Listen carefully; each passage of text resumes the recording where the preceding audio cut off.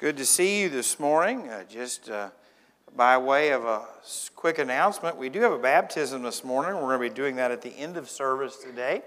And so make sure you don't jump up at the inter-altar call, and we are looking forward to that. If you have your Bible with you this morning, and I hope that you do, I believe you ought to bring your Bible to church. And so I will always remind you of that. We're in 2 Samuel, the 21st chapter, and it's where we've been wading through as we've been going through the book of 2 Samuel. And 2 weeks ago, when I was with you, we looked at some difficult stuff. We looked at how God had corrected the nation of Israel because of Saul's action. And when we come to chapter 21, verse 15, we are brought to a point, it's not chronological, but at some point in David's kingship, he had to go back to war, and he had to fight more battles. And the title of the sermon this morning is Our Battles Belong to the Lord. And what goes on here is David is facing some enemies that are bigger than him, that are stronger than him, that are it's just a unique passage. And this morning I say all of that because today all of us have either been through battles, are fighting battles, or will face battles. Sometimes those battles are within ourselves as we struggle with our own sin. I always get a kick out of people who act like they don't struggle with sin. Because what I want to say is the Bible says that if you say you have no sin, you are a liar, and the truth of God is not in you. And so if you ever get to thinking you don't struggle with sin or you are not a sinner, you are lost. And so we all struggle with the battle of sin. Some of us struggle with the battle of emotions. We struggle with anxiety, fear, depression. Some of us are facing battles in our marriage where, honestly, it feels like a war zone every time our feet hit the floor. Maybe it's relationships with family, the people you work with. Battles are everywhere. You know, we can do many things when battle approaches us. We can run. We can bury our head in the sand and act like it doesn't exist. Or we can do what I believe the Bible teaches us to do, and that is to stand and put our faith and trust in the Lord. The Bible talks to us about the fact that we are in a spiritual warfare.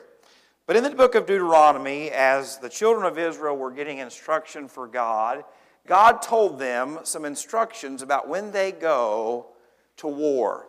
When they go out to battle, to remember these words. And if you would, in Deuteronomy chapter 20, if you would stand out of a reverence to the reading of God's Word, I want to talk to you today about our battles belong to the Lord. In Deuteronomy chapter 20, it starts in verse 1 and says, when you go out to battle against your enemies. Doesn't say if, doesn't say might, it says when. It's going to happen.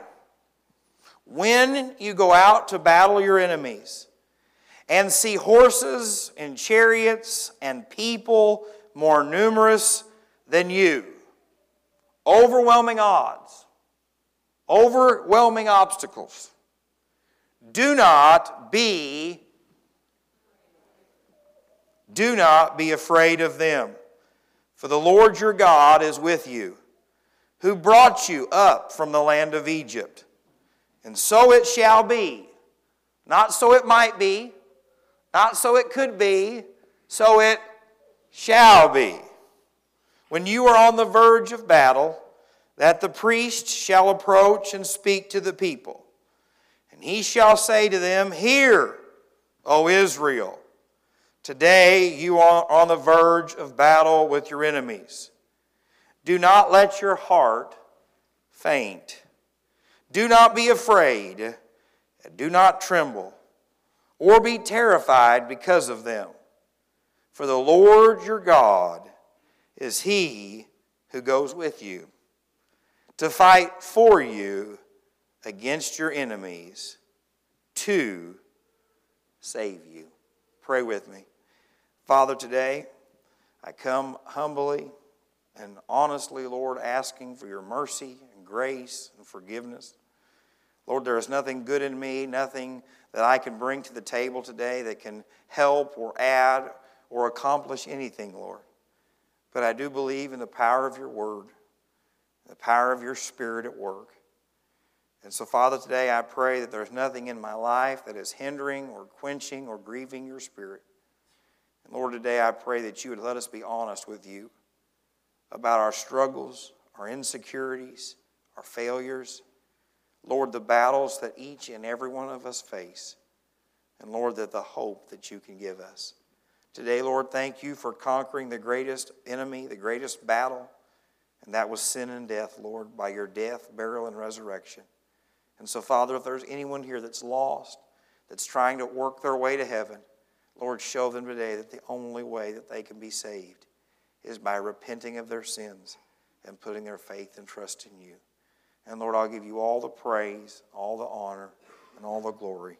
And I ask it in Jesus' precious name. Amen. And so if you're taking notes this morning, and we start in 2 Samuel chapter 21, first thing I want you to write down today is this. We can all grow weary during our battles. We can all grow weary during our battles. Look here in verse 15 with me of chapter 21. When the Philistines were at war again with Israel. This is multiple times. This is kind of like that problem that just won't go away. It's like that situation that just won't stop. It's like that person that just won't quit. David and his servants with him went down and fought against the Philistines, and David grew faint. David grew weary. David grew weak. You say, but wait, we just read in Deuteronomy chapter 20 that do not let yourself grow faint. We can all grow weary during our battles. What we see here is that David is doing what God has asked him to do. He's fighting the battle that God has asked him to fight, but yet he still grows weary. David and the children of Israel were commanded to destroy the Philistines, to drive them out, to defeat them at all cost. And you say, well, Jake, I'm trying to serve God. I'm trying to be a good husband. I'm trying to be a godly wife. I'm trying to be a Christian parent. I'm trying to be a faithful church member. I'm trying to be a dedicated witness at work. I'm trying to keep my temper under control when stupid people do stupid things, and I am just wore out. I am exhausted. I just don't think I have it in me. This battle that I've been fighting within myself over my fear and my anxiety and my depression and my sin, I'm just tired of it. Friends, you are not alone. You are not the only kid on the block with a problem. David was God's man for God's hour, and yet he still grew weary. And today you can stroll into church on a Sunday like you don't have any unforgiveness in your heart. Like you don't have any problems with other people. Like you and your wife are just as pleased as punch. But friends, look up here. God knows that you're weary. God knows that you've been struggling. Maybe you've been to the doctor and you've heard those dreaded words that no one wants to hear. It's incurable. It's uncorrectable. It's unfixable. You're unsavable. Maybe the world's told you that you're too broken, that you're too messed up, that things are too far gone. Galatians, the 6th chapter, gives us some encouraging words in verse 9. And let us not grow weary while doing good, for in due season we shall reap if we do not lose heart. If you've been praying for that prodigal, but yet the prodigal hasn't come home, don't lose heart. If you've been trying to witness to your neighbor, to that person that hates the things of God, but yet you love them and care about them, don't grow weary. If you've tried to raise your kids, but they take after your spouse, and you're just ready to quit, don't give up. Don't grow weary being who God has asked you to be. You say, not me, Jake. I am super spiritual. I am super strong. I have got this figured out. Look up here. You are a dirty, rotten liar. Because we all go through seasons of being on the mountain. We all go through seasons of being in the valley. We all go through seasons of health. And we all go through seasons of sickness. We all go through seasons of blessing. And we all go through seasons of what appears to be drought. Isaiah chapter 40, starting in verse 28, says it like this. Have you not known? Have you not heard? The everlasting God, the Lord, the Creator of the ends of earth, neither faints nor is weary. You might be exhausted. You might be ready to quit. You might not have the energy. You might not have the strength. But never forget, the Lord is not burdened. The Lord is not weary. The Lord is not weak. The Lord is not unable. The Lord has not got to a place where He has said, I cannot. Remember who you serve. Neither faints nor is weary. His understanding is unsearchable. And this is where it gets really good. He gives power to the weak. And to those who have no might, He increases strength. Even the youths shall faint and be weary, and the young men shall utterly fall. But those who wait to the Lord shall renew their strength. They shall mount up with wings like eagles. They shall run and not be weary. They shall walk and not faint. You see, it's Him. In the battles of your life, in the battles in your spirit, in the battles in your heart, remember that you are not the answer. You are not the hero of the story. You are not the answer to the problem. He is. And when you begin to be overwhelmed and you begin to feel like you are sinking in the ship, when you begin to feel that the storm is overtaking you, remember it is time to take your eyes off of yourself and your abilities and your understanding and turn it to Him. To put your faith and trust in Him. David grew weary. Second thing I want to show you from this text is that God will always send aid during our battles. But before I want to look at that, I want to remind you of something. The Bible is full of people who grew weary, who were discouraged. Think about it like this. When David wrote some of the Psalms, he was lonely and discouraged and afraid. Elijah ran to the backside of the desert and asked God to kill him. Jonah was willing to be thrown overboard in the middle of a large body of water, knowing that he would die. And then after God spared him and used him, he went under a tree and told God to kill him. Think about, the Bible is full of people who grew weary, who struggled. And so if you're here today saying, Jake, I can't admit my brokenness. I can't admit my fear. I can't admit my sin. Friends, you are doing your own damage to yourself. But not only do we grow weary, God will always send aid during our battles. Look at verse 16 with me. Then Ishbi-Benob, who was one of the sons of the giant, the weight of whose bronze spear was 300 shekels, who was bearing a new sword, thought he could kill David. But Abishai, the son of Zeruiah, came to his aid and struck the Philistine and killed him. Then the men of David swore to him, saying, You shall go out no more with us to battle, lest you quench the lamp of Israel. Now it happened afterward that there was again, here it is again, a battle with the Philistines at Gob. Then Sibbecai, the Hushathite, killed Saph, who was one of the sons of Giant. Again, there was war at Gob with the Philistines. It's kind of like an ingrown toenail. It just won't go away.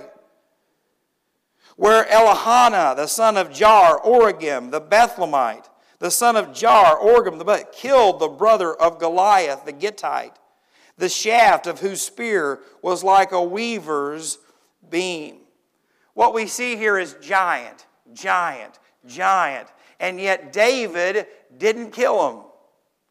David, when he grew weary, when he grew faint, when he grew to a point where he could not fight himself, God sent others to his aid. Abishai killed one. Jeri, Origim, killed another. And what we see here is when David was unable to fight himself, that God had the appointed people and the appointed provisions for the appointed time. Friends, I will say it until the day that you fire me. You need the Lord, and you need other believers. You need a church family, not just to come and sit with and listen to me yell for an hour. But you need to sit in a small group where people can know you and pray for you and love you and encourage you and walk with you and be with you. And when life finally comes at you and the things of this world overtake you and the struggles of life overwhelm you, that God can send someone beside of you and say, I've been there before. I've been through this with it. And I can tell you that the Lord is faithful. Psalms, the 46th chapter, says it like this: God is our refuge and strength, a very present help in trouble. What it means there by present help is not only is He there in the moment, but He is not absent. He is with you. Because many times, if we're honest, when things seem to fall apart and it feels like our prayers do not get above the ceiling, we feel that God has abandoned us, that God has left us. God, I've been praying for you to heal me of this. God, I've been praying for you to save my lost loved one. God, I've been praying for you to restore our marriage. God, I've been praying for you to change the heart of my child that's grown cold and hard. And you pray and you pray and you pray and you pray and you fast and you weep and you just get to the point sometimes where you think, is it never going to change? God, are you even listening? God, are you even here? And what the writer of Psalms says is a very present help in trouble. It's no accident. God says, I'm here in the midst of it. I'm here when it doesn't make sense. I'm here when no one else is here. I'm here when it feels like you are alone. Therefore, so when you can finally believe that, and you can finally understand that, and you can finally grasp that, therefore. Friends, if you don't grasp that, the therefore won't come. If you can't understand that, the blessing cannot follow. Therefore, we will not fear.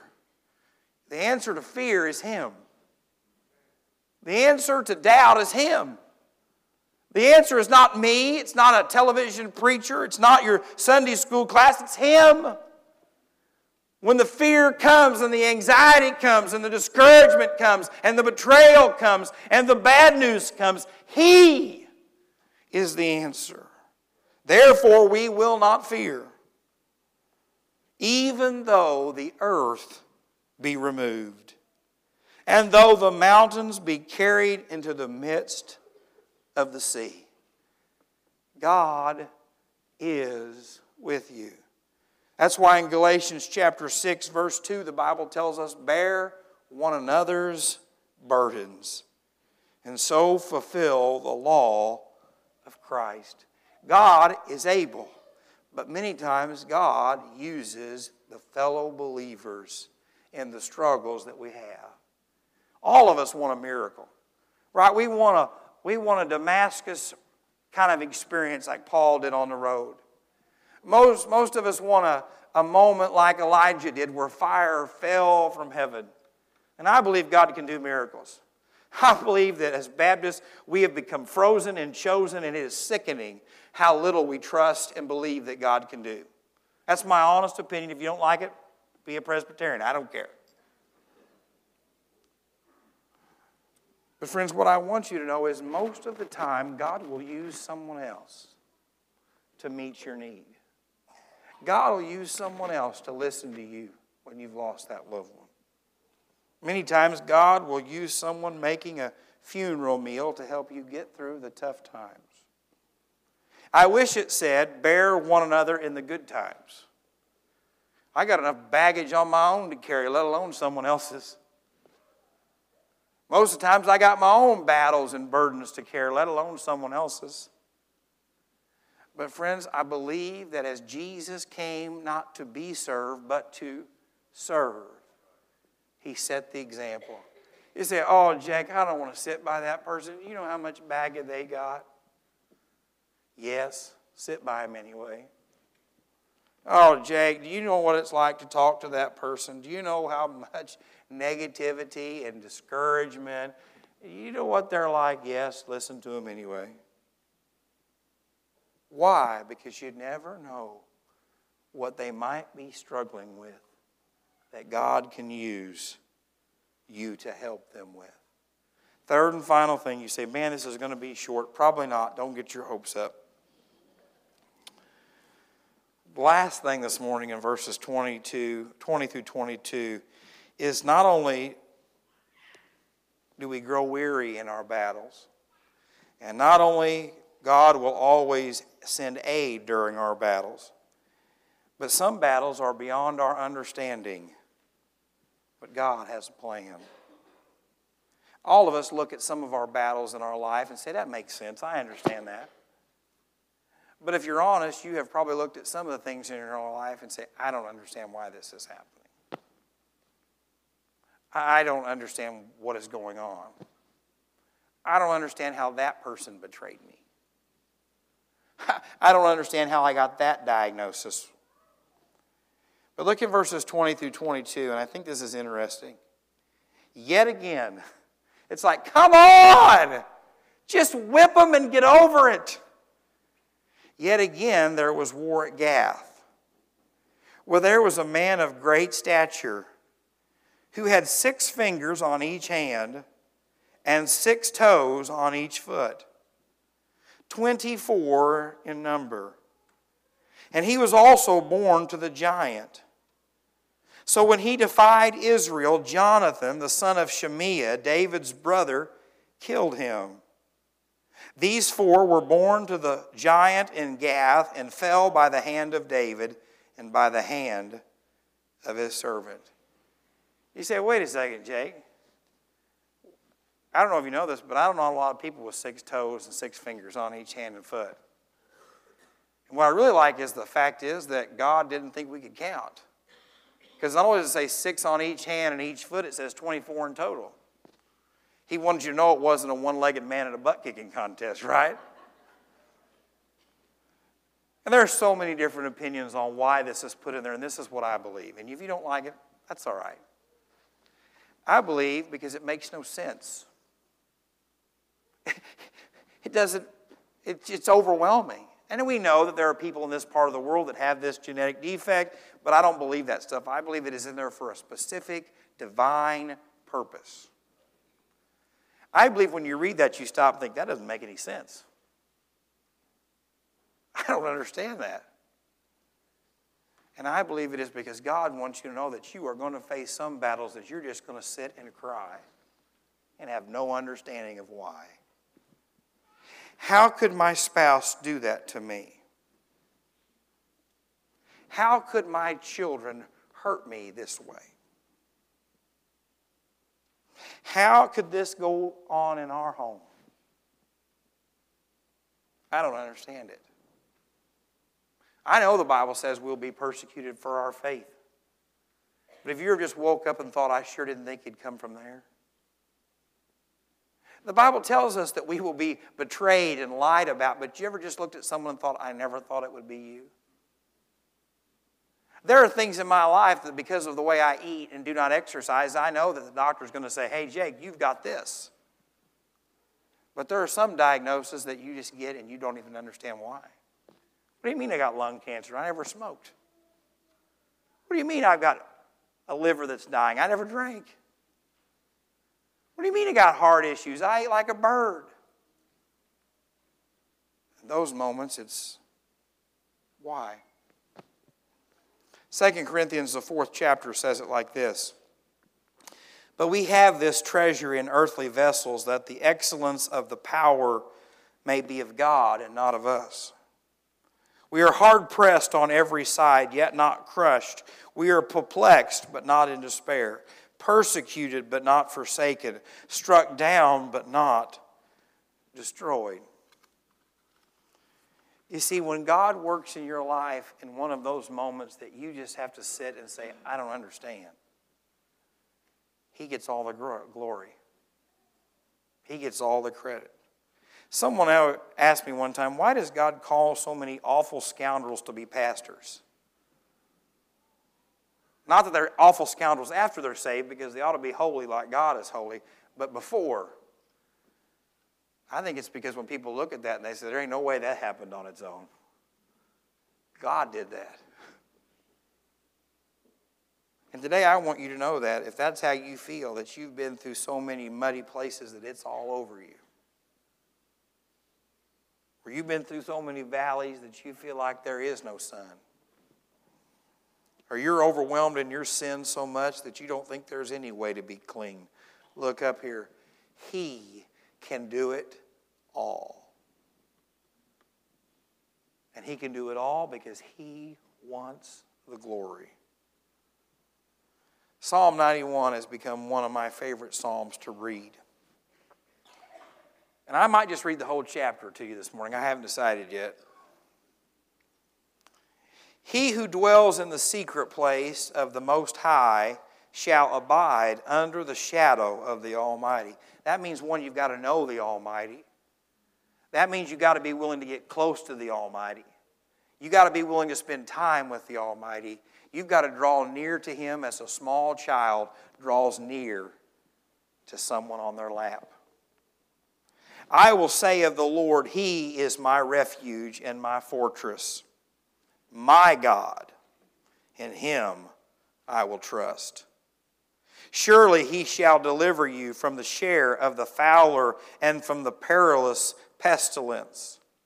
He shall cover you with His feathers, and under His wings you shall take refuge. His truth shall be your shield and buckler. You shall not be afraid of the terror by night, nor the arrow that flies by day, nor the pestilence that walks in the darkness, nor the destruction that lays waste at noonday. 1,000 may fall at your side, and 10,000 at your right hand, but it shall not come near you.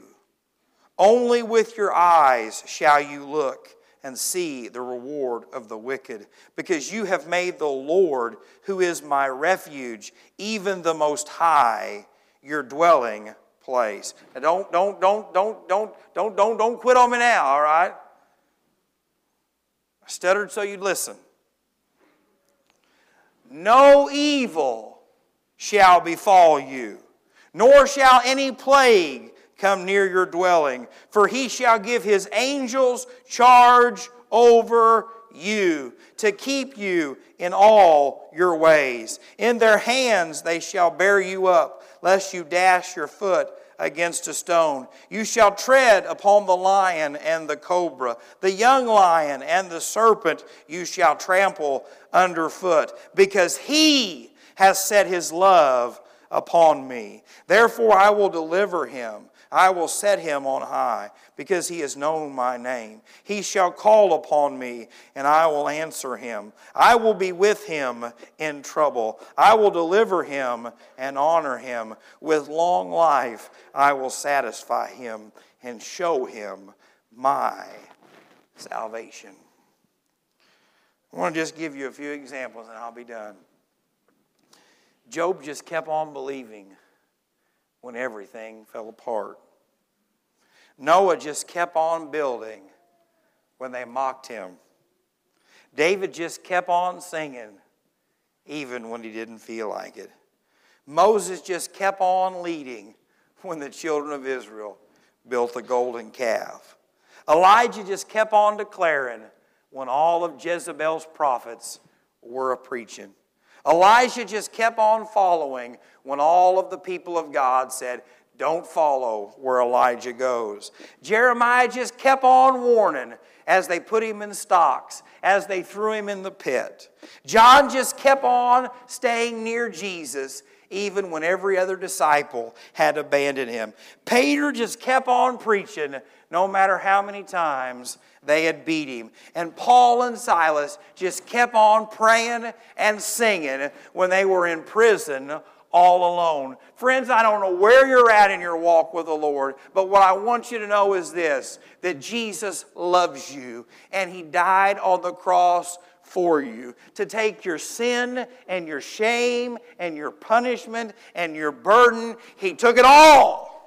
And He died and He was buried and He rose from the grave, conquering sin and death. It doesn't matter if you're a Baptist or a Catholic or a Lutheran or a Methodist. There is one way to be saved, and that is by repenting of your sins and calling upon the name of the Lord to be saved. Friends, if you're here today and you're saved, but Satan has convinced you that you have no value, no worth, no purpose, you need to know that God has not abandoned you. If you are here this morning and you're saying, Jake, I'm growing in my faith, but I'm still struggling. Jake, I know God has a purpose for me, but I just don't know what it is. Look up here and remember, if you're weary, look to Him.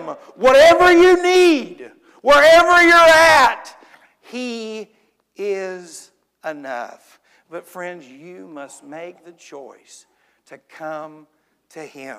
He has done everything He can to make a way for you to be saved, to make a way for you to have comfort and peace. That's why Jesus said, it is better for you for me to leave and go to heaven, because when I go, I am going to send the Comforter, the one who can seal you, the one who can encourage you, the one who can convict you, the very Spirit of God who will live in you.